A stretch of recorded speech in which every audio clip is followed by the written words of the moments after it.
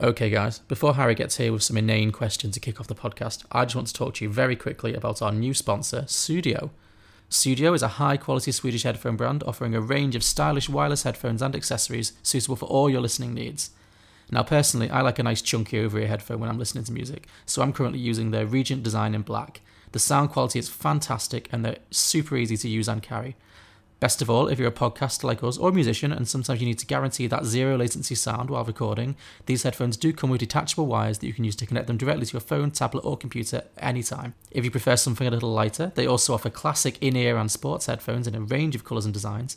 Just go to sudio.com to explore the entire catalogue, and if you enter the offer code BOXSET at the checkout, you can earn 15% off your first purchase. That's on us.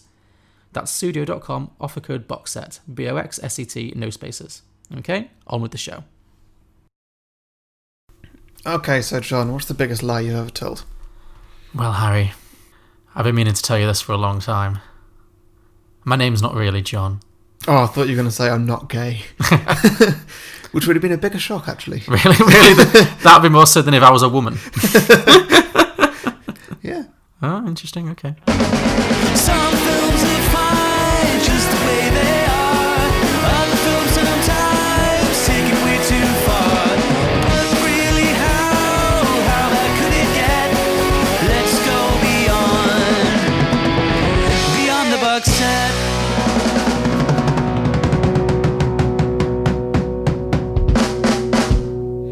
Welcome everybody to Beyond the Box Set, a podcast where we pitch prequels, sequels and spin-offs to films that don't have any. I'm Harry, joining me as always is John. Hello. And John, you've brought a film this week. I have brought a film this week. So this week, what's with the face? What? Nothing's with the face. The face is fine. Okay. So we're continuing with our actors turn musicians, our Sing Your Way to an Oscar season. So with that in mind, I brought a film by one of the all-time great actors and singers. She's somebody who's probably equally famous in both worlds. So I have brought the film Yentl, starring Barbra Streisand. Sorry, you really lengthened that out there. I was holding in that sigh for a long time. Sorry, I'm struggling to breathe. You do look a little blue. I did not enjoy this at all. Really? No. Okay. I found it really boring. It's a little slow. A little? No, I wasn't there for it. No. Normally I'm there for a musical. Yeah, I did think, because normally you're quite a fan of musicals. Yeah, so. I really am. But this one, I don't know, it just didn't work for me. I guess that, yeah, a lot of it was slow and boring. I didn't give it the attention it deserved. Mm-hmm. I'll definitely say that. But also, I really didn't like the music in this. I mean, Barbra Streisand's voice, amazing. She is a great singer. Nothing against her. She was great in this. The music I found just...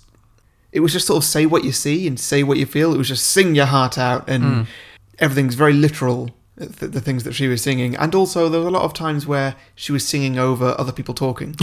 Yeah. Which really got to me, because it's like, I'm trying to pay attention, but you're just being noisy. Well, I was What am I supposed to do with that? That's very fair. I was trying to think, like, can you think of another musical in which only one character gets to sing? That's a good point. No, I can't.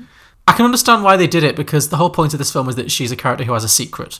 Mm-hmm. And because she doesn't tell anyone her secret, she has to kind of express it through song. Otherwise, there's no way for the audience to kind of get how she's feeling. Yeah. But sometimes people did hear that she was singing. Sometimes they didn't. Yeah. That really annoyed me. Like, say, the very end of the film where she's on the boat, mid-song, people are responding to her song. And then at the end, when she's really singing her heart out, like as the film closes... Just no one's batting an eyelid. No, true. It's a lot of like she'll start singing with her mouth and then it'll go into her head like mid-song. Yeah, I found that quite interesting. I think one thing that is a problem is that a lot of the songs kind of sound the same. Don't they just? I mean, there's the one catchy song, which gets kind of repeated again in the final song. Papa, can you hear me? Mm-hmm. Yeah. Which was good. Yeah. Yeah, but you're right. Other than that, all the songs did just... They were bland. Well, yeah, it's like you said. They're not really individual songs. They're just kind of like, and this is what I'm feeling right now. I'm expressing myself through song. But there's not, like, really catchy choruses. Yeah. Well, I think that part of it was that the lyrics were literally just saying what she sees. Yeah. Just like, oh, she's got a problem with her hair. I missed that number. I mean, it was one that was very close to that. Sure, yeah. Well, she's just the whole song was just about someone else's appearance. Oh, do you mean the bitchy "I Don't Like Hadas" song? Yes. Yeah. Yeah. That was one of my favourites because it was so bitchy. Yeah, me too. She's never had a thought in her head. But songs like that, where it's just it's essentially a script Yes. that's been turned into music, which means that there's no option for it to have any kind of recognisable melody. Sure. Like the songwriter's clearly been given a script before they've written the song. That seems to be the case, yeah.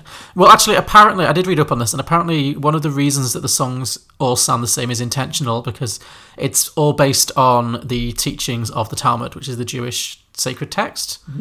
Disclaimer, neither of us are Jewish, so if we get anything wrong, apologies. So apparently in the Talmud, each lesson is informed by the lesson that preceded it. So the idea is that the songs would all kind of sound the same because they'd all be like following on from each other, which is a nice idea, but it doesn't make for the most interesting musical score. I agree. No. There are moments you remember all your life. Mazel tov, Anshel. There are moments you wait for and dream of all your life. This is one of those moments. It did blow my mind a little bit today when I was doing a little bit of research on this, that she was 41 when she made this film. Yes. How did that happen? Well- I mean, wow. Well done. Because she's playing... How old is she supposed to be? She's always referred to as a girl. It's based on a book. Yeah. The story of Yentl is as a short story. And in the book, she's 17. Okay. I think in the film, she aged her up to be in her mid-20s, I think. But it's never spoken exactly how old she is. Mm-hmm. I mean, yeah, how old did you think she was? I mean, in the film, I don't mean how old do you think Barbra Streisand is? The character, I thought, was... Yeah, less than 25. Yeah. Well, I think Barbra Streisand would be very happy to hear that Yeah. you believed that you bought into that, because, yeah, this is something she wanted to do for a long time. Right. She became super famous in the 60s, and this film got made in like 1983. And she was consistently very famous and successful in the 60s and the 70s and the 80s.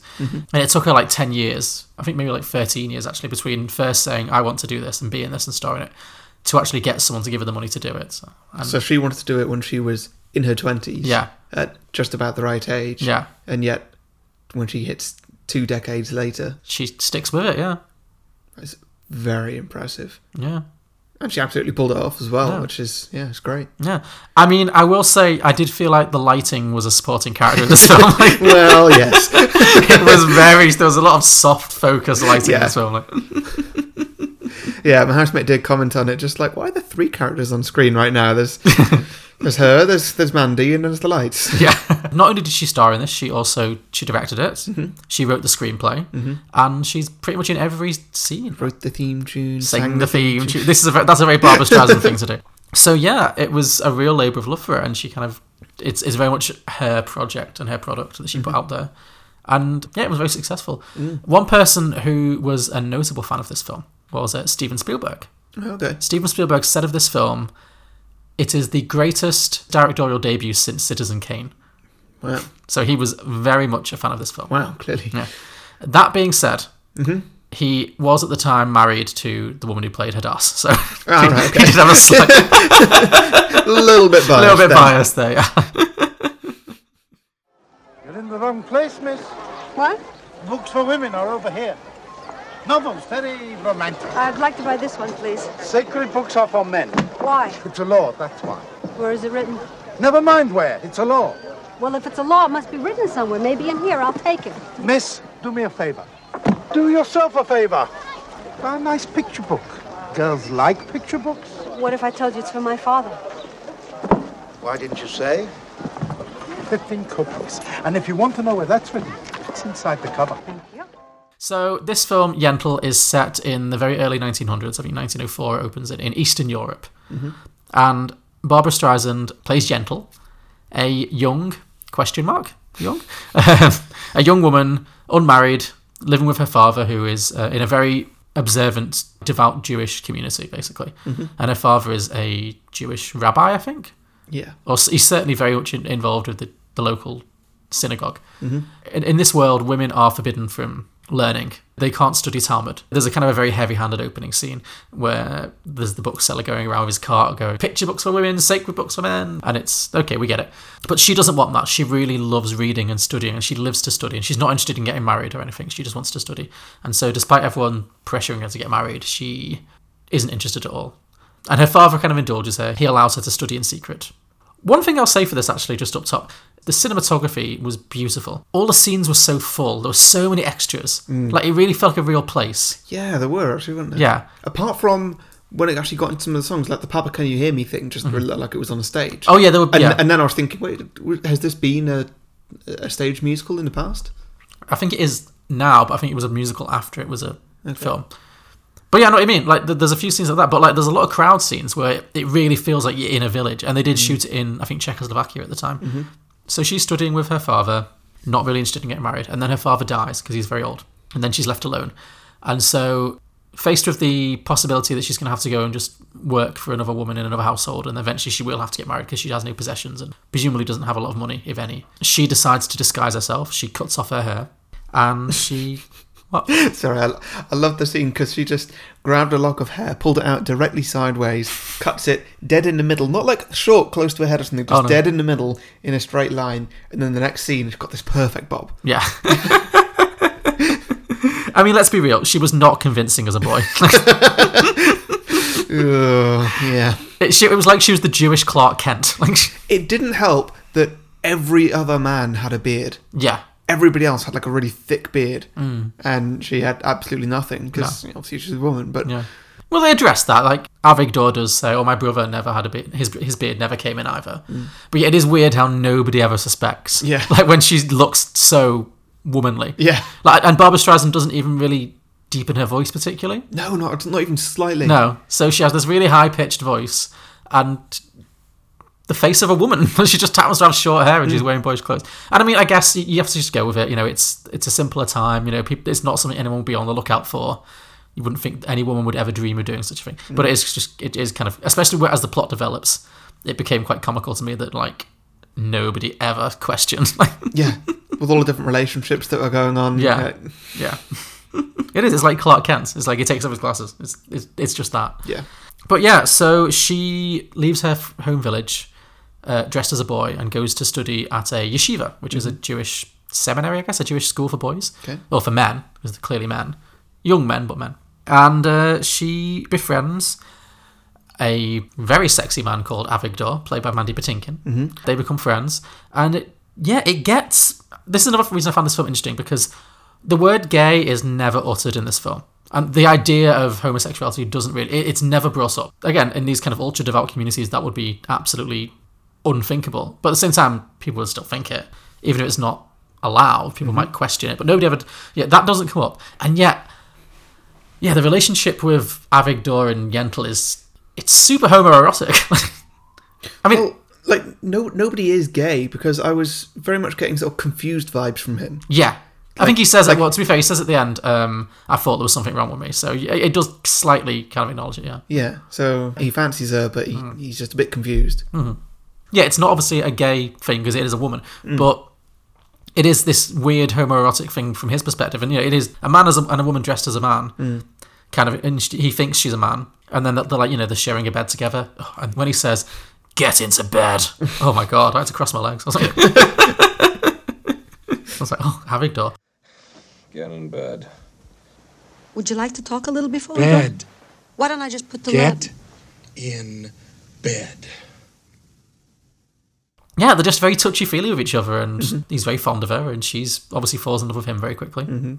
They move to another village together, and they're studying together, and they just have this amazing bond where they're both super into studying, and they're both the two best students in the town, I think, and she just falls head over heels in love with him, basically. There's lots of scenes of her kind of having these intense philosophical, theological discussions with him, intercut with scenes of her alone in a bedroom, singing into a mirror, like, "But I'm a woman," dramatically clutching at her breasts. Yeah. Like, "I'm a woman!" Look! Yeah.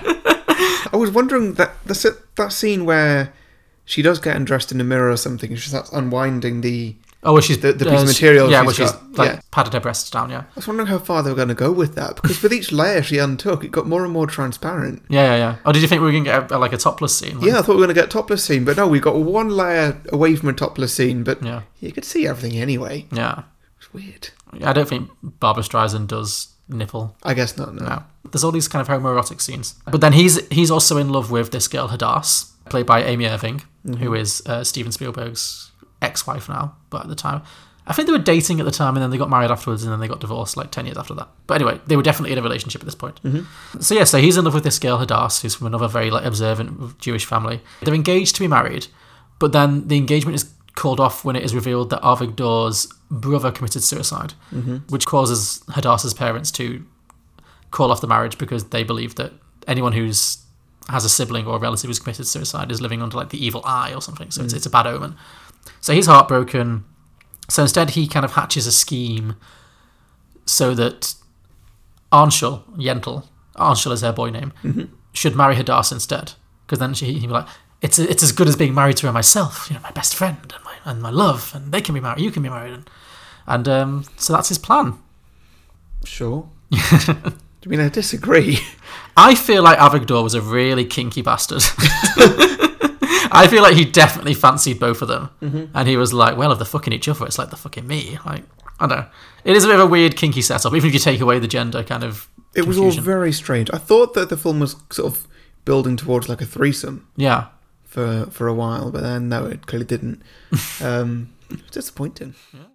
Will you listen? No, I don't want to listen. See, it's fate. It's meant to Nothing's be. meant to be. We make what's meant to Angel, be. the thought of her with another man is driving me crazy. Aren't Don't I you another understand? man? Yes, but not a total stranger. You marrying her would be the nearest thing to me marrying I don't her. want to discuss it any further. Think of her for a moment. They may marry her off to someone she doesn't even know, let alone love. She could never love me. So she could never love you. She likes you. She's comfortable with you. I could see her. I could visit you both. The three of us could be Avigdor, together. you're talking like a madman. But someone may take her away from me. I'll never see her again. Wait.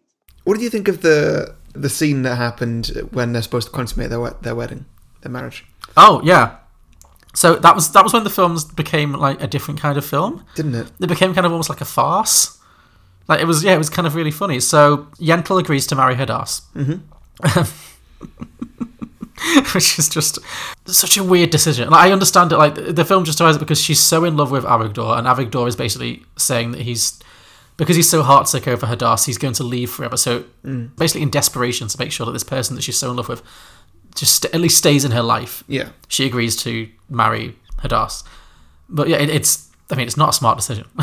No, I mean, she's already in too deep. And she's just getting herself in deep. Because everybody she knows her as a man. Yeah. And she's not a man, and she's having these sticky situations like when they go skinny dipping, and she's like, oh no, I can't swim. And oh, that was one of my favourite scenes. Yeah. I laughed so much. There's something about Barbara Streisand's delivery sometimes. When she walks around the corner and sees all the naked men in the lake, and she just goes, oh my God. Yeah.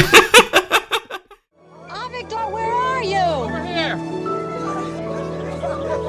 10 compacts I can do it. Come on in.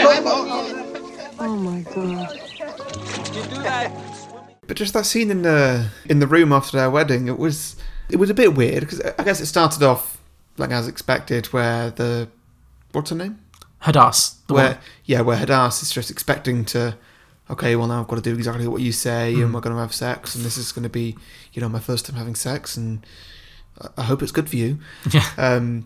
And then obviously Yentl then starts just educating her, which was great. I really liked that. Yeah. I didn't like how the whole scene just ended in a pillow fight. I thought that was really funny. I mean, it was funny because it was certainly in good spirits. It was just like, hey, we don't need to have sex. Just do whatever you want. Let's just frolic. Yeah, let's just have fun. Yeah. But just the fact that fun is two women in a bedroom having a pillow fight just felt a little bit weird. I thought it was sweet. But also it's because basically Yentl's plan, such as it is, well, first she tells Hadass that Hadass doesn't need to allow her husband to sleep with her. She's like, you can make the decision. It's like the Talmud says that a woman can deny a man, and if you want to deny me, then by all means. Like, she's really stalling for time. But she's also like, well, because I know you're really in love with Avigdor, and isn't it sad that you can't be together? But so she kind of she almost like gaslights Hadass into thinking, oh yeah, maybe I'm not ready for sex. You're a very considerate man, aren't you? Only because I know you're thinking of someone else. Well, any woman would be, wouldn't she? I mean, who was close to him. You're very understanding. It's only natural that you wish you were here instead of me. Don't you? But you're my husband. So the thing is, Arshil. Hadass, because you're still thinking of Avigdor, I can't let you commit any unnecessary sin. Sin? Yes, it's very clearly written that a woman cannot give herself to one man while she's still thinking of another. You didn't know that? No, It's a terrible sin, believe me. So tonight we'll do what you want, which is nothing, I understand. I don't know what I want. Well, when you do, you must let me know. Yentl manages to delay the consummation of the wedding pretty much indefinitely. Yes. Yeah, so... Which was weird, actually, because there were a couple of scenes before that where I really thought that they were going to get romantic. Yeah. The two of them. When Yentl's sitting down to a meal just by themselves and Hadass is waiting on them, and then they go through to the couch and they sit down together and they're getting quite close and the light gets very soft again. And I really thought that they were about to kiss in that scene. Yeah. And then they didn't, and so I thought that something was going to happen a bit later on and there was going to be a bit of a homosexual element to it, but they just... It completely wasn't. This is where I started to like the Hadass character, because for the first half of the movie, she is so boring and passive. Like, well, she just doesn't speak. No, exactly. Yeah, she has nothing to it, and I guess that's in most of it. In fact, the scenes that we're seeing are essentially just a description from someone else. Yes, so someone else's interpretation. Yeah, she's just walking around like, serving food and drinks, and then Barbra Streisand is just singing in her head like, "Look at her, the pretty thing, not a thought inside her head." Like, so yeah, it's fair enough. And I guess that is kind of true of the the position of women at the time. It's like a contrast to Yentl, who's really intellectual, and that's why she doesn't want to give up being a boy, because being a boy allows her to be intelligent and to talk and to have a real experience. Whereas she sees femininity as being this very like beaten down kind of submissive character who doesn't really have any kind of stimulation. But I really appreciated this part of the film where Hadass just gets increasingly horny.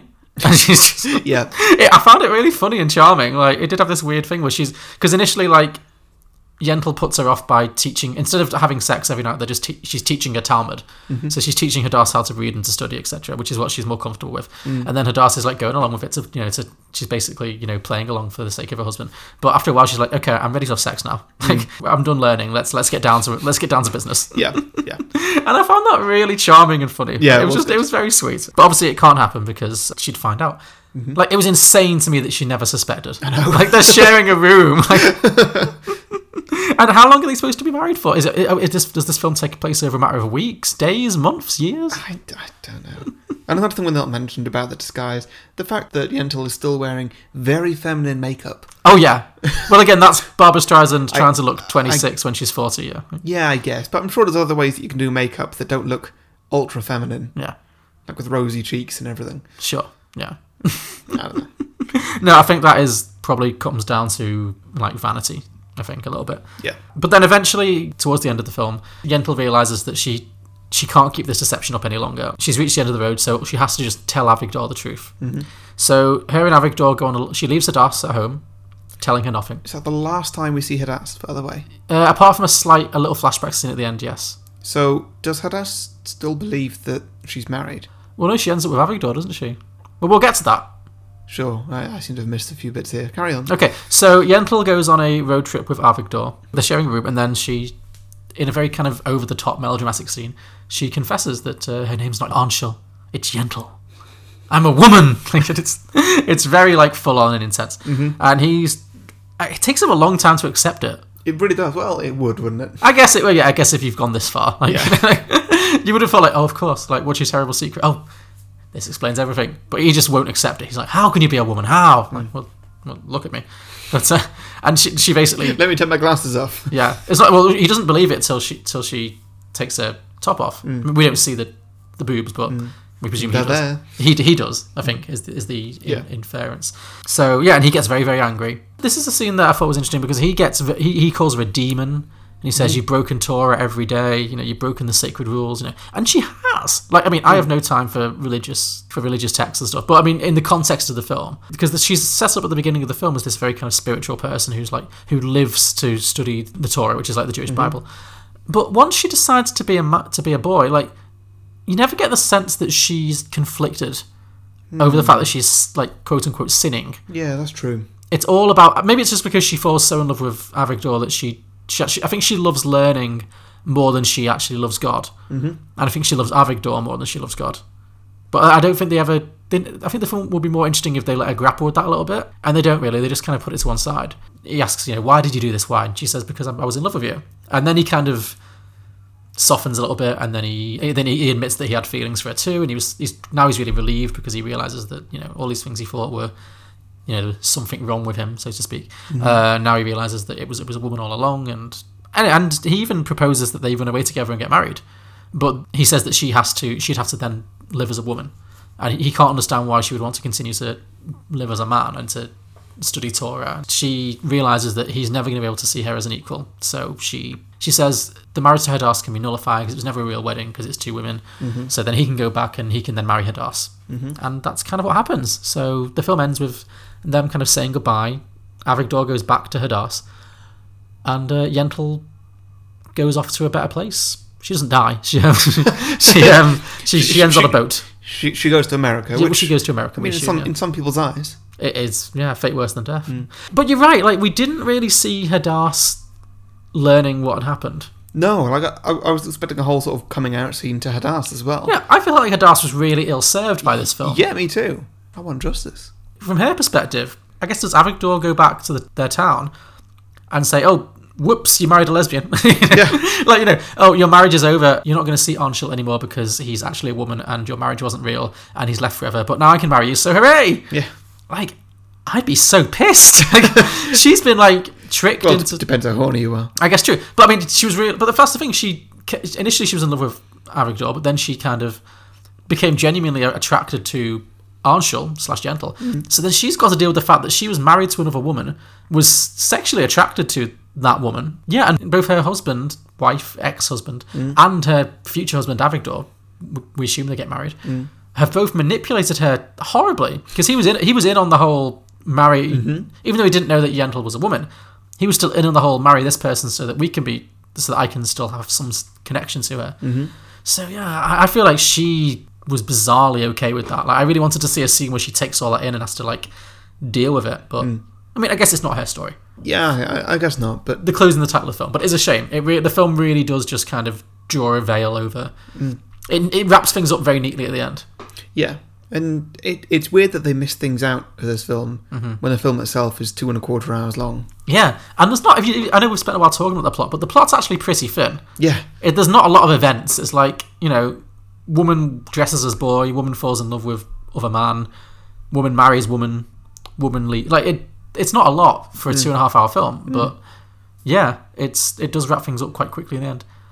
So and then the film ends with, as you just mentioned, Yentl is on the boat to America, where she sings the big climactic song of the film. I mean, what did you think of this song at the end? Well, see, this was the prime example of sometimes people notice, sometimes people don't notice that she's singing, which is the age-old question of musicals. Sure, is does anybody else know you're singing? Yeah, this one was a bit inconsistent with that, and then also the song went on a bit, and it had false finishes. Oh, I love the false finish. What? Because I've been waiting not just 2.5 hours. I took breaks through this film. Yeah. So I've been waiting about 4 hours for this film to be finished. Meanwhile, my housemates are packing up my house because I'm moving house at the moment, and I'm feeling guilty for not helping out. And I'm watching this film because I got to for the podcast. I mean, I enjoyed bits of it, don't worry. And then it's just building to the end, and is this the end? Is this the end? She's still singing. It's a long note. Okay, it's the last note. Oh, another verse. All right, okay. Great. And then the camera pans out for 5 miles or something. Yeah. And then the credits come. She's still singing. She's still holding that one note, yeah. How is she doing that? That amazing voice. I guess, yeah. Like butter. There's something really funny to me. And I do feel like this song at the end was because the thing is, it's a musical, but the character isn't established as a musical character. She's not a musician. So she's singing because that's how we get her internal monologue, I guess. But yeah, the character there's no talk about music in the film. And this song, this end song, because it was so big, and dramatic and belty. It felt like this was just, the film's going to end with Barbra Streisand doing a big Barbra Streisand show tune. Like, it didn't feel like the character, because the character suddenly she's like wearing like a much more feminine, she's wearing like a big heavy fur coat and a hat, and she's belting out this tune, and it just feels like the film ends with, and now she's Barbra Streisand. It's not now she's Yentl, it's like, now it's Barbra Streisand. Yeah. And there is something, I really like that song, A Piece of Sky. And it's very vocally impressive. I think that note she holds at the end, she holds for like 17 seconds or something ludicrous. Like, it's absurd. Yeah. But there is something, to me, I do find it quite comical. When I don't know if you find this, when singers hold one note and there's no variation, it's not, it just they hold that note for too long. Mm-hmm. Papa, I can see you. Papa, I can feel you. Papa, watch me fly.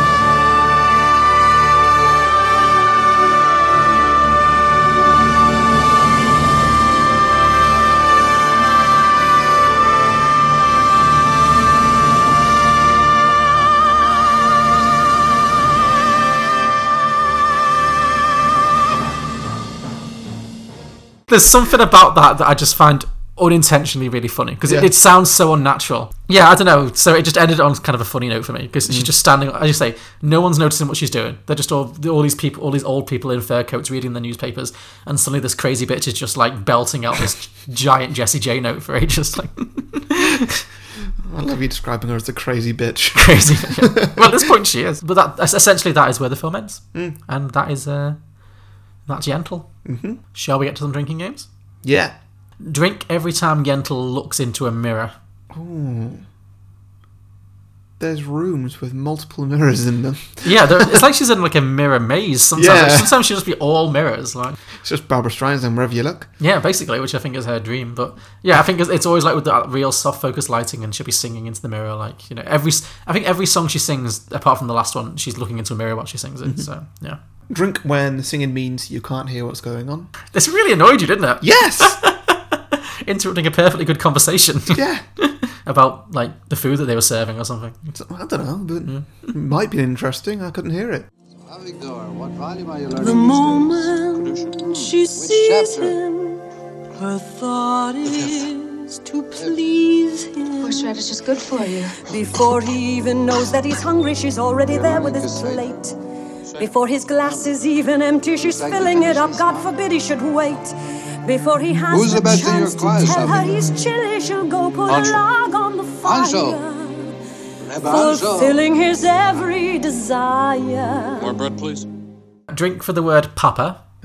Double drink if it's sung. Good one. Yeah. I think this next one's just for me. Okay. Drink when you don't know what's going on. Well, yeah, okay, so at what point did you lose the plot? When she married a woman. I just didn't get what was going on there. I know now. Okay. But I guess I missed the point where it still doesn't make sense to me. You marry her and then I get to spend time with her. Yeah. Well, he says, it's not the most well thought through plan in the world. No. Which is why I think he was just a bit of an old kinky bisexual, basically. Yeah, the idea was that, okay, so he's been banned from marrying this woman that he's in love with, Avigdor. So I think in desperation he says, well, at least if you're my best friend, she's the love of my life. Mm-hmm. If you two get married, then it's the next best thing for me. You know what I mean? At least then... Because I guess... I understand it now. Yeah. I've got it. But, from misunderstanding that while watching the film, everything afterwards is based off that plot point. True. So okay. then I just had no idea what was going on. And, now she's on a boat. What's she doing there? This might be because you, stopped and started the film so many times. That might be a factor. Yeah, still... Fair enough, yeah. Drink for homoerotic Anshel Avigdor moments. Sure, yeah. Yeah, when they're rolling around in the grass together, or when they're sharing a bed together, or of course the lakeside scene, which is easily one of the highlights of the film. Mm-hmm, sure. Friend, admit it. Admit you're wrong. Admit it. Admit it. I will not. I'm not wrong. Admit it. Get off me. I can't breathe. I can't breathe. I can't breathe. Drink when someone talks over Barb when she's going Barb? Sorry. When she's going off on some big philosophical rant. Oh, okay. She often gets interrupted quite a lot. True. Do you mean like in the yeshiva scenes when they're all debating about the Torah and stuff? Or? There's that. There's just times in a bedroom with Mandy Patinkin. Mm-hmm. It's just all sorts. People just don't listen to her. True. Well, she does hold her own, though. Yes. I think it's more just like the culture is to have these very intense debates. A lot of them was just like, I don't want to talk about that like right now. Let's talk about something else. Oh, sure, yeah. Yeah, it's not debating, it's interrupting. Oh, I see, lots of denial, yeah. Okay, that's true. Okay, that's good. So, should we talk about Patreon? Guess we should. So, we're on Patreon. If you would Come on, raise the energy a bit, Harry, come on. So, we're on Patreon. Yes. If you would like to support the show because you enjoy it. Do you enjoy it? You should enjoy it. We're good. You can support the show by donating a little bit of money towards it. So that's all available on patreon.com/beyondtheboxset. You can donate as much or as little as you want. And we have a few bonuses there, which are available to everybody, no matter how much or little you donate. So first off, we have a bonus show called Beyond the Box Set, where we review films that are in the cinema right now. Mm-hmm. And also, once a month, we will advertise something for you. We'll pick one of our patrons. They will nominate something they want advertised. Could be their own podcast, could be their own business, could be Danny Minogue Neon Nights LP. Mm-hmm. You bought this like 2 weeks ago. You still not opened it. I'm not going to open it. I'm going to hang it up. It's for display purposes. Right. Okay. Tell me about this, John. What is this? This is the classic 2003 Danny Minogue album, Neon Nights, which has recently been reissued on pink vinyl, limited edition. Mm-hmm. I love this album. It's one of my very favourites. So I bought the limited edition, and I'm planning to get it framed and hang it up somewhere in the flat, alongside my other very classy vinyl and music decorations in this flat. Oh, lovely, great. Well, that'll go well with your other Danny Minogue things. Yeah. Are those other two Danny Minogue as well? No, I have 3 picture discs on my wall, one of which is Danny Minogue, then there's also a Grace Jones and a Siobhan Donahue one. I am a little bit worried about the flat looking like a Danny Minogue shrine. I don't want to go too far with that, but... Just throw that across the room. It's a collectible, John. It's a collectible. It's shrink-wrapped and it was onto a sofa. It'll be fine. Anyway, that's the kind of advertising calibre you can get beyond the box set. So basically, if you support us on Patreon for any amount from $2 a month to $15,000 a month, you choose. Whatever you donate, once a month you will get a free 30-second ad slot to promote anything you like, whether it's your podcast or some random piece of shit, such as a Danny Minogue coloured vinyl. We will advertise it better than some random piece of shit. Yeah.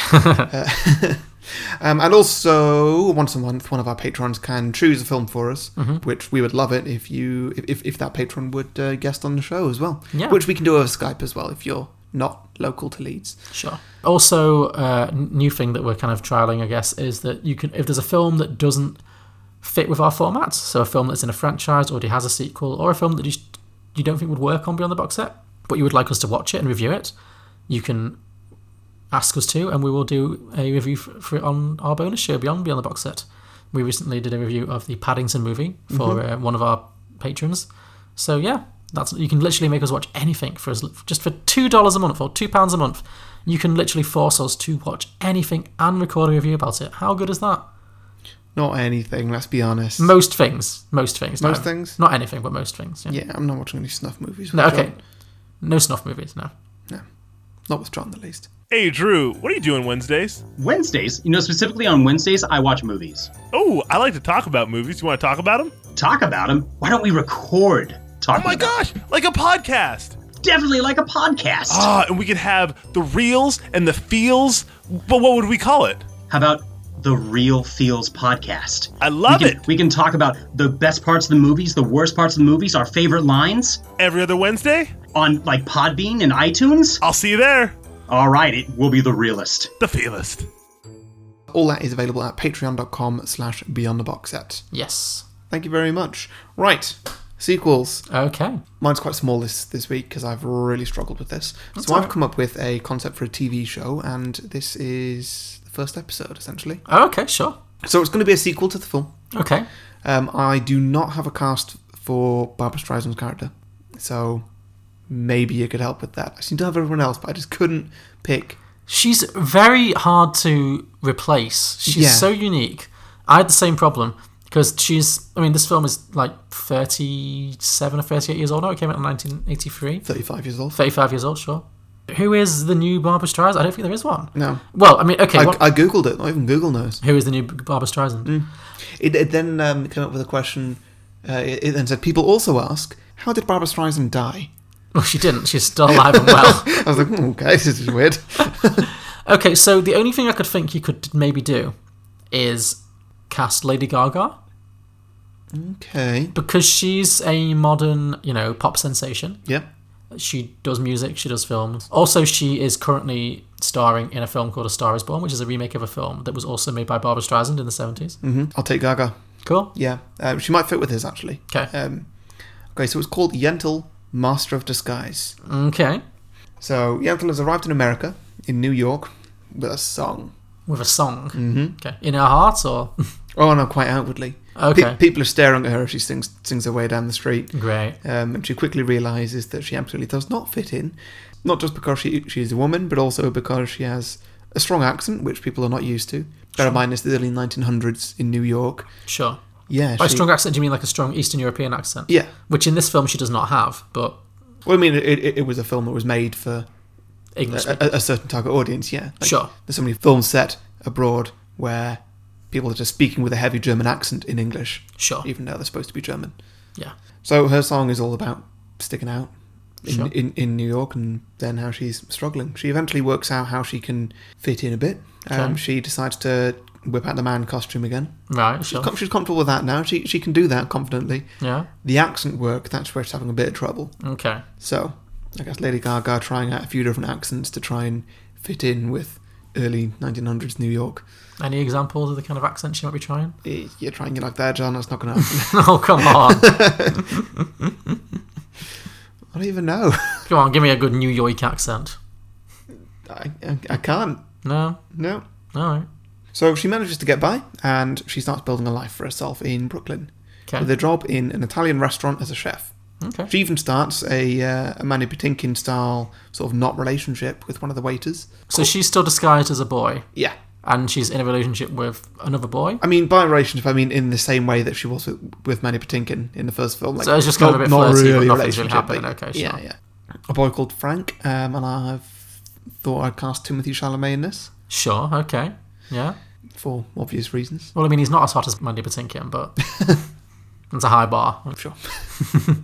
Really? You're that much into Mandy? I thought he was, like, not in general, but in this film I was like, my God, hello. Sure, okay. What about The Princess Bride? Oh, he is in that. Yeah, no, I think he definitely falls under the category of someone who's in my type, yeah. What about Homeland? Oh, so I've not really watched Homeland, so I couldn't tell you. Okay, well, he's old. Well, yeah, I know what he looks like now. I think he's aged pretty well. Like, but yeah, sure. Mm. Yeah, cool, whatever works for you. Okay, so a few months later, the restaurant is attacked by a local gang with a massive shootout. Sure. She goes to take cover in the kitchen, along with Frank, but before they can get there, he gets shot a few times in the back. Okay. She holds him in her arms as the life leaves his body, but she doesn't reveal her final secret to him. Oh, no. Quite an emotional scene. Maybe. Yeah. I don't know. Yikes. She, along with the rest of the staff, the surviving staff, are taken hostage by this gang for unknown reasons. And to relieve her stress, she sings a song about how scared she is. By the way, this is kind of a black comedy. I don't know what I'm doing here. A black... Okay, it's interesting. Okay, I'm interesting. Okay. So she sings a song about how scared she is, how much she misses her Frank, and how the fact that being a woman from Eastern Europe is no longer her biggest problem is like relieving or something. And then the camera zooms out to reveal that everyone is staring at her, and she's actually just been singing out loud. Right, okay. And so has accidentally just revealed her biggest secret. And she doesn't realise she was doing it? No. Okay. And so a moment later, there is more gunfire outside, and then silence. A large man, casting-wise I could only think of Robert De Niro, Sure. Walks in wearing a fancy suit with a fedora.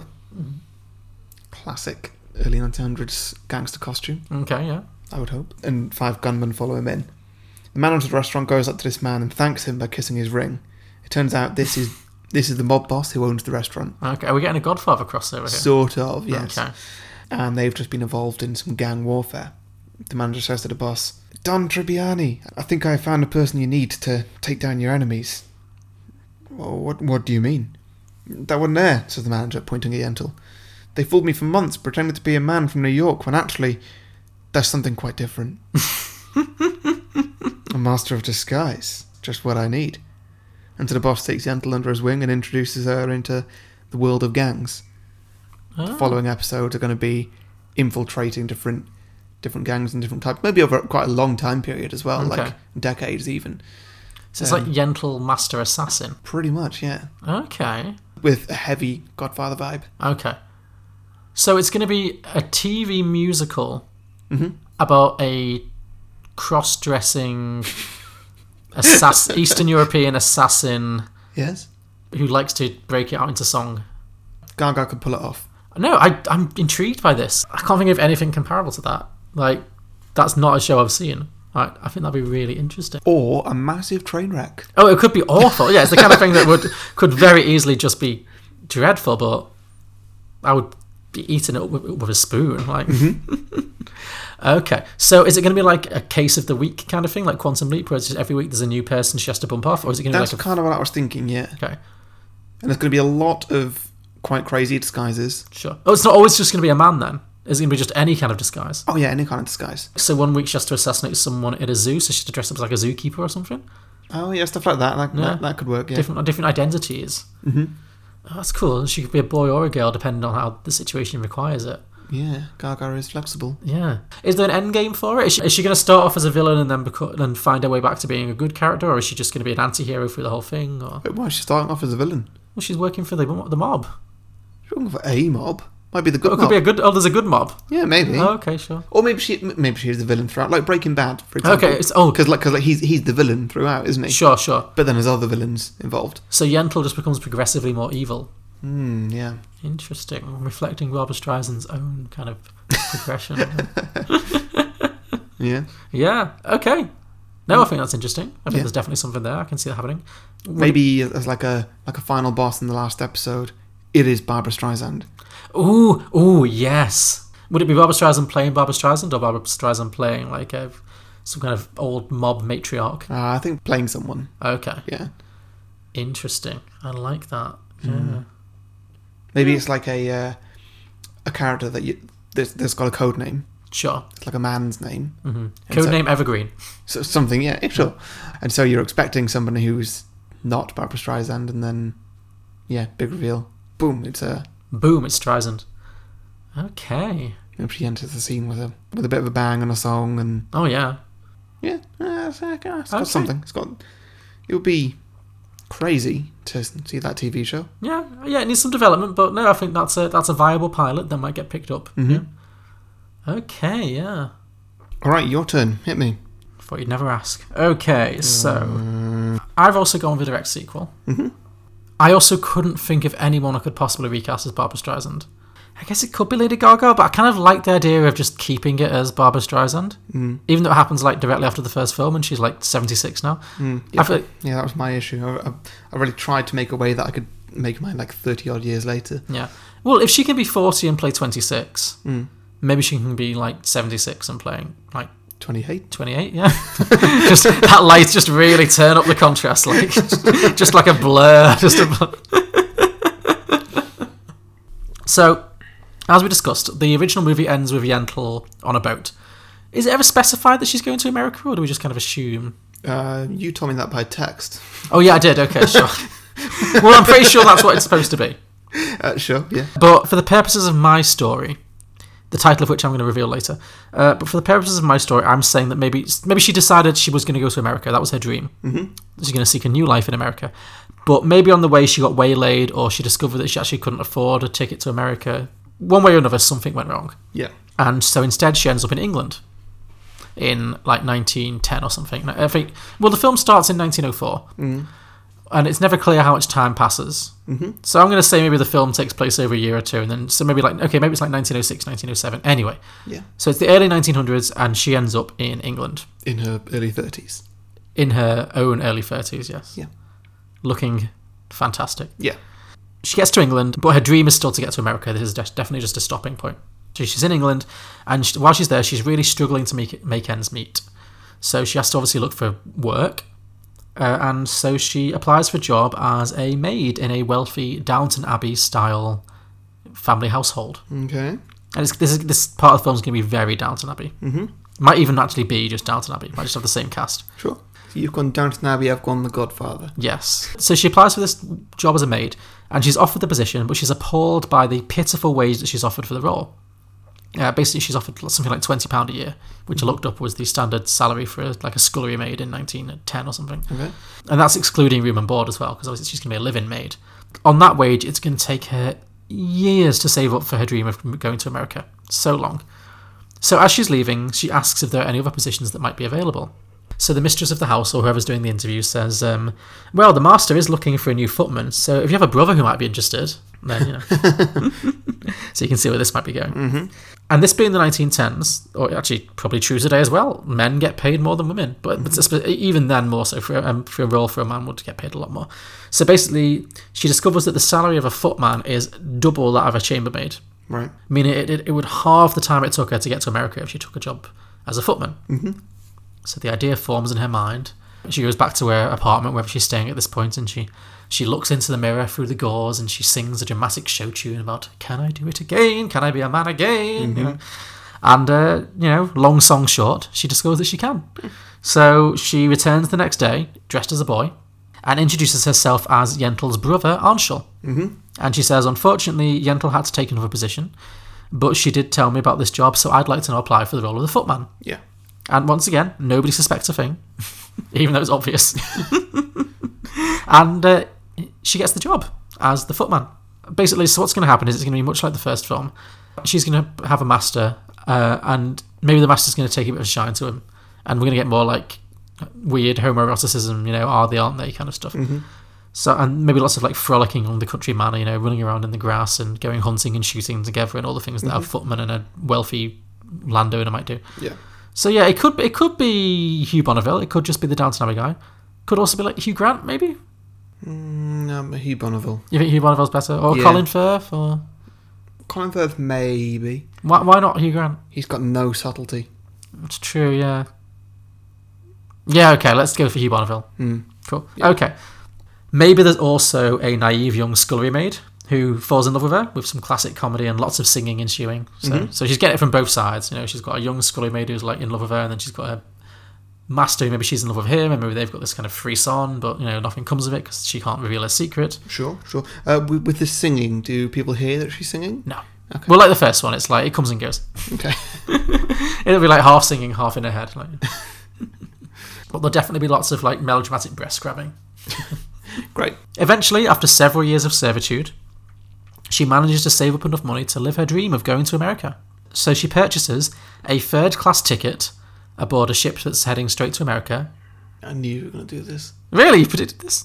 Yeah. At what point? Just immediately? Or? Pretty much immediately. Well, it was a strong guess. I consider doing it. Oh, when you go to England? Okay, Yeah. sure. Well, fine. If anyone has... I know when you said like she's going to London or going to Britain, I was like, there it is. Well, who knew I was so predictable? Well, if anyone hasn't figured it out, Yentl buys a third-class ticket aboard the RMS Titanic. And her master is so taken with her that he insists on seeing her off at the dock. Hence... Oh, wait, sorry, should I have reacted then? Oh, yeah, sure. No! I like how you did a melodramatic breast grab. It came naturally. I didn't mean to do it. So her master is so taken with her that he insists on seeing her off at the dock. So that means she's forced aboard in the guise of a man. Mm-hmm.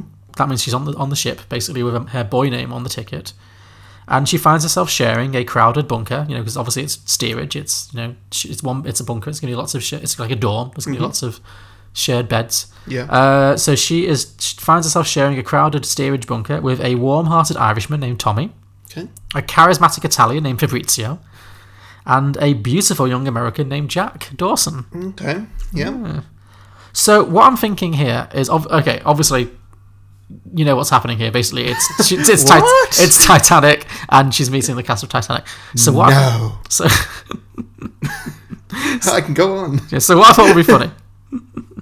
What I thought would be funny is if you, sometimes they do like spliced footage. Mm-hmm. So we're gonna have like Barbra Streisand, dressed as a 26-year-old or whatever boy, but it's gonna be like intercut with actual footage from Titanic. We're gonna insert her into footage. Sorry, from so you got 70 something year old Barbra Streisand playing someone who's way less than half her age. Yes. Cut into a film from 15 years ago? Yes. 20 years ago? 1997? 21 years ago. 21 years ago, yeah. All right. Mm-hmm. Sure, this is... I just think it'd be funny. It would. We're going to have to use some deleted scenes and some like B-roll footage, but the point is, we're going to use old footage of them mixed with footage of her, and yeah. So we're just going to follow the entire plot of Jack and Rose's relationship. Like, say they're going to be kissing in the car or something, and she's just she's on the other side, so the camera couldn't see her the first time around. Yeah. She's on the other side, just knocking. Hey guys, let me in! Well, don't spoil it. Tell my story. And so, like, they're running down the corridor away from this wave, and she's there just, like, surfing the wave or something down the corridor. She's not just 76-year-old Barbra Streisand just surfing on the other side of the Titanic, swimming with dolphins. Like, incredibly badly green screened. Yeah.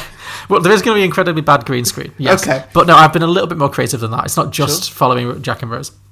So yeah, she befriends the men. You know, she befriends Tommy and Fabrizio and Jack. But she also tries to keep herself to herself to kind of protect her secret, because she's still, you know, obviously disguised as a boy. So one day, she's standing on the prow of the ship, maybe singing some show tune to herself, you know, when a first-class passenger in a luxurious fur coat approaches her. Mm-hmm. And starts talking to her. She introduces herself as Molly Brown, which is the Kathy Bates character from Titanic. Okay. Yeah. Do you know what I mean? Yeah. New money. I might be wrong, but I don't think Kathy Bates and Barbra Streisand have ever been in film together, and I would like that. I think these might be new scenes that Kathy Bates has to come back and film, obviously, but I feel like Kathy Bates can probably pass for... She hasn't aged that much in the past 20 years. Sorry. Yentl meets Molly Brown. Yes. Sorry, I thought Yentl were pretending to be. Yeah, carry on. No, she's not pretending to be Molly Brown. She meets Molly Brown. So she's still dressed as a boy, and Molly Brown comes up behind her and is like, "So, honey, what's your story?" I can't do a very good Kathy Bates. That's terrible. That's your share, isn't it? I've only got one old diva voice, I know. How does Kathy... She's kind of southern, isn't she? She's like, "So what's your story?" No, I actually can't. I'm not... I only have the one voice. Just imagine it. Just imagine Kathy Bates' voice. Kathy Bates voiced by Cher. Maybe it should be Cher. Yeah, if Kathy Bates is unavailable, Cher will pick up the role. But anyway, that's what Cher's doing these days. just understudying for Kathy Bates. Yeah. Anyway, so she basically says, you know, what's your story? And Yentl tells her familiar tale about how she's an Eastern European foot servant on his way to seek out a new life in America. And then Molly Brown says, "Yeah, but why are you dressed as a man?" Because I feel like Kathy Bates, Molly Brown, she's smart. She sees everything. You can't pull one over on her. Mm-hmm. Fortunately, she's not judgmental. So when Yentl confesses what's really going on, she kind of takes her under her wing, and she gives her some new clothes. Still boy clothes, maybe some of the clothes that her son used to wear before, the ones that she doesn't give to Jack Dawson. And she vows to help her find work when they land in the USA. Mm-hmm. So things are looking up for Yentl, and she celebrates by attending an Irish dance party down in Steerage, where she spots Jack partying with a beautiful redhead from First Class. And everything's going pretty well for her. However, a few nights later, she's lying in her bed, dreaming of the future, when she hears an almighty crack. She gets dressed in her boy clothes and runs up to the deck as quickly as she can, where it quickly becomes apparent that the Titanic has struck an iceberg and will soon sink. Mm-hmm. Sorry. No. You don't have to keep doing that. Everyone knows what happened to the Titanic. Sure. So obviously chaos quickly ensues, and Yentl desperately tries to find Molly Brown in the confusion, because she's the only friend she really has on the boat. Yeah. However, she spots her just in time to see her being lowered into the water on a lifeboat, because she was obviously one of the first people to get off. Mm-hmm. So she rushes to the front, and the ship's officer points a gun and demands that she stands back, because it's women and children first. Mm-hmm. Moments later, she spots Jack's red-headed girlfriend, Kate Winslet obviously, having an intense conversation with a sinister-looking Englishman. And we're going to have the footage from the original film cut in with just Barbra Streisand in the background somewhere, like, just with her ear up, like, listening in. Mm-hmm. And it'll be that bit where she says, "Don't you understand, Cal? Half the people on this boat are going to die." Wait, Cal's in this? No. Yeah, Cal, Billy Zane, Cal, yeah. And so suddenly it dawns on Yentl that there aren't enough boats, and only the women and children have a chance of getting off. Mm-hmm. So now she's faced with the ultimate dilemma. If she reveals her true gender, she has a chance at survival. Mm-hmm. But can she take the place of another woman? Because if she gets on the boat as a woman, that means another woman's lost her seat, and she's dressed as a man. So obviously there's going to have to be some kind of big, long, dramatic song about this, where she tries to make up her mind. Sure, yeah. Meanwhile, I assume everyone else is just getting onto the lifeboats. Oh yeah, no one's paying attention. Yeah. Although it's like the orchestra, you know. No one's paying attention, but they're playing anyway. Okay, yeah. Ultimately, she decides that she's now lived as a man for so long, it's only right that she dies as one too. Okay. So she decides to stay in her boy clothes, and she watches as the women are lowered into the boats. And obviously, ultimately, the boat sinks. And all of the chaos that ensues in the film at that point in Titanic ensues. You know, there's lots of running and people dying, and the ship cracks in two, and all that happens. Mm-hmm. But she does manage to survive to the end. Basically, at this point, I was just thinking of how many classic scenes from Titanic can I just, like, CGI Barbra Streisand into. Okay, yeah. So she managed to survive to the end by clinging to the prow of the ship, just like Jack and Rose do. I would like James Cameron to release a version of Titanic where it's exactly the same, apart from that scene. Yeah, with Barbara Streisand. Yeah, yeah, just that one scene. Yeah. So, the ship sinks, and as she hits the water, she somehow manages to climb onto a piece of debris. Okay. So she's lying there in the Sorry, debris. Debris, yeah. Is that how you pronounce it? Debris? Debris? I always pronounced it debris. No, you've always been wrong. Okay. Are you sure? Yeah. Okay, so she's on a piece of debris. Yep. And she actually manages to stay alive until the boats come back, making her one of the 6 survivors of the Titanic who went into the water. Yeah. So she ends up climbing onto the boat alongside Rose, because there's only the one boat that went back. Mm-hmm. And she so Rose let her in. She didn't say, "Oh, sorry, it's not enough room." No, this is the boat, not the piece of debris. Sure. Just the rescue boat, the lifeboats come back and save the boat. Go past Rose to say that. Just to shove her off, yeah. Sorry, I need my space. I need leg room, yeah. Sorry, love. It's mine. What a bitch. So she gets on and she holds on to Rose's hand and she's like, I had the craziest night. And she's like, you have no idea. And the film ends with her on the Carpathia, the ship that obviously rescues the survivors, where she's reunited with Molly Brown. And Molly Brown's like, wow, you girl, you're a real survivor. And then the credits roll. So then we're gonna lead to maybe when she gets to America, she becomes a spy for the mob or something. Oh yeah, maybe it's, you should actually go into a life of crime. Yeah, that works too. Long story short, yeah, it's just Yentl meets Titanic. I just thought the whole kind of gender thing, especially ending on a boat, would be interesting because obviously Titanic's all about women and children first. But if she was a man, would she have to make a decision? So yeah, that's it. Yeah, that was good. I enjoyed ripping it apart. You did, yeah. You were particularly critical this week. Yeah. Yeah, I felt like doing it. Fair enough. Any questions? Nope. You never do. I don't know why I keep asking that question. In 2 years, you've never had a question. No, it's been great podcasting. Yeah. Okay, shall we get to some listener submissions? Better add. Cecil Hops, @1 Aussie Nerd, says... You know what, I've decided. I'm going to drink for every pun. Every pun? From this episode now on. Oh, great, okay. Cool. So when I did the School of Rock? Yeah, I feel like that should be a feature, so good. Okay. So, @1 Aussie Nerd says, I don't know this movie, so I'm going to go to my default. Do it again, but in space. Okay. Yentl in space, yeah. A space opera, maybe. Yeah, there's something there. It could work, certainly. It could work, yeah. False Starts Podcast, @False Starts Pod. Yentl 2, Pentle to the Mental. Papa could hear you, and now he's come back as a ghost. Pentle to the Mental deserves a drink. Yeah. Her papa could hear her, and now he's come back as a ghost. He needs Barbara Streisand to win the big motor race that he never could, so his soul can rest. Oh, I get it. It's like pedal to the metal. I wasn't wrong with the motor race bit. That makes sense. Yeah. So Pentle to the... Yeah, Pentle to the metal. What is this? Like a Mad Max kind of film, but set in heaven? Well, no, not heaven. The father comes back as a ghost and tells Yentl that she must enter the drag race competition. Oh, right, okay. Yeah. Cool. Like it. Yeah. They've suggested some songs for the soundtrack. Yentl, Eat Your Lentils. Drink. Yeah. Cool Rider from Grease 2, which is a great song. And Tora Tora Tora Bora Bora Bora. Yeah. Sure. Great. Very good. The Contrarians podcast, @Contrarian Prime, suggested Not So Yentl, in which Barbara Streisand discovers she likes it rough. Ooh. And in brackets, Julio said, no, I have not seen Yentl. So clearly... I'm taking that for the rhyme. Yeah. Bit of a theme on our regulars here. None of them have seen this film. Blokebusters said, never seen it, never heard of it, don't want to watch it. Well, thanks, guys. That said, Yentl 2 Redemption. Whatever wrongs beset the original characters are righted through fire, brimstone, and a machine gun wielding clergyman. What wrongs were there in this film? Well, I guess maybe her DARS vows vengeance for having been forced to marry a woman. Oh, yeah. Yeah, I mean, they don't know. They admit it, they've not seen the film, so clearly a bit of a boilerplate one for them, but thank you anyway. @Squeaky Heart said, lentil, the magical fruit. Are lentils fruits? No, they're pulses. They're pulses, yeah. Try harder, Squeaky Heart. Yeah. But thank you. Bibek Gafanye Gurung said, the struggles of a humble bean farmer who has to leave the countryside to follow her passions for the stage. Lentil. So nice. That's better. Nice. Now we're going to get some real good pun stuff, so, yeah. Okay. Roger Stewart said, a combined sequel to both Yentl and the movie Teeth. It's called Dental. Oh, fucking hell. You know Teeth, the movie with the vagina with teeth? I love the motion you were doing there, John. That was vagina great. with teeth? Yeah, that was great. Is Barbara Streisand the owner of said vagina? I guess. All right. I don't She know. wouldn't do it. She wouldn't do this. She She's wouldn't. got 2 Oscars. She's not doing trash like that. She's not playing someone with vagina dentata.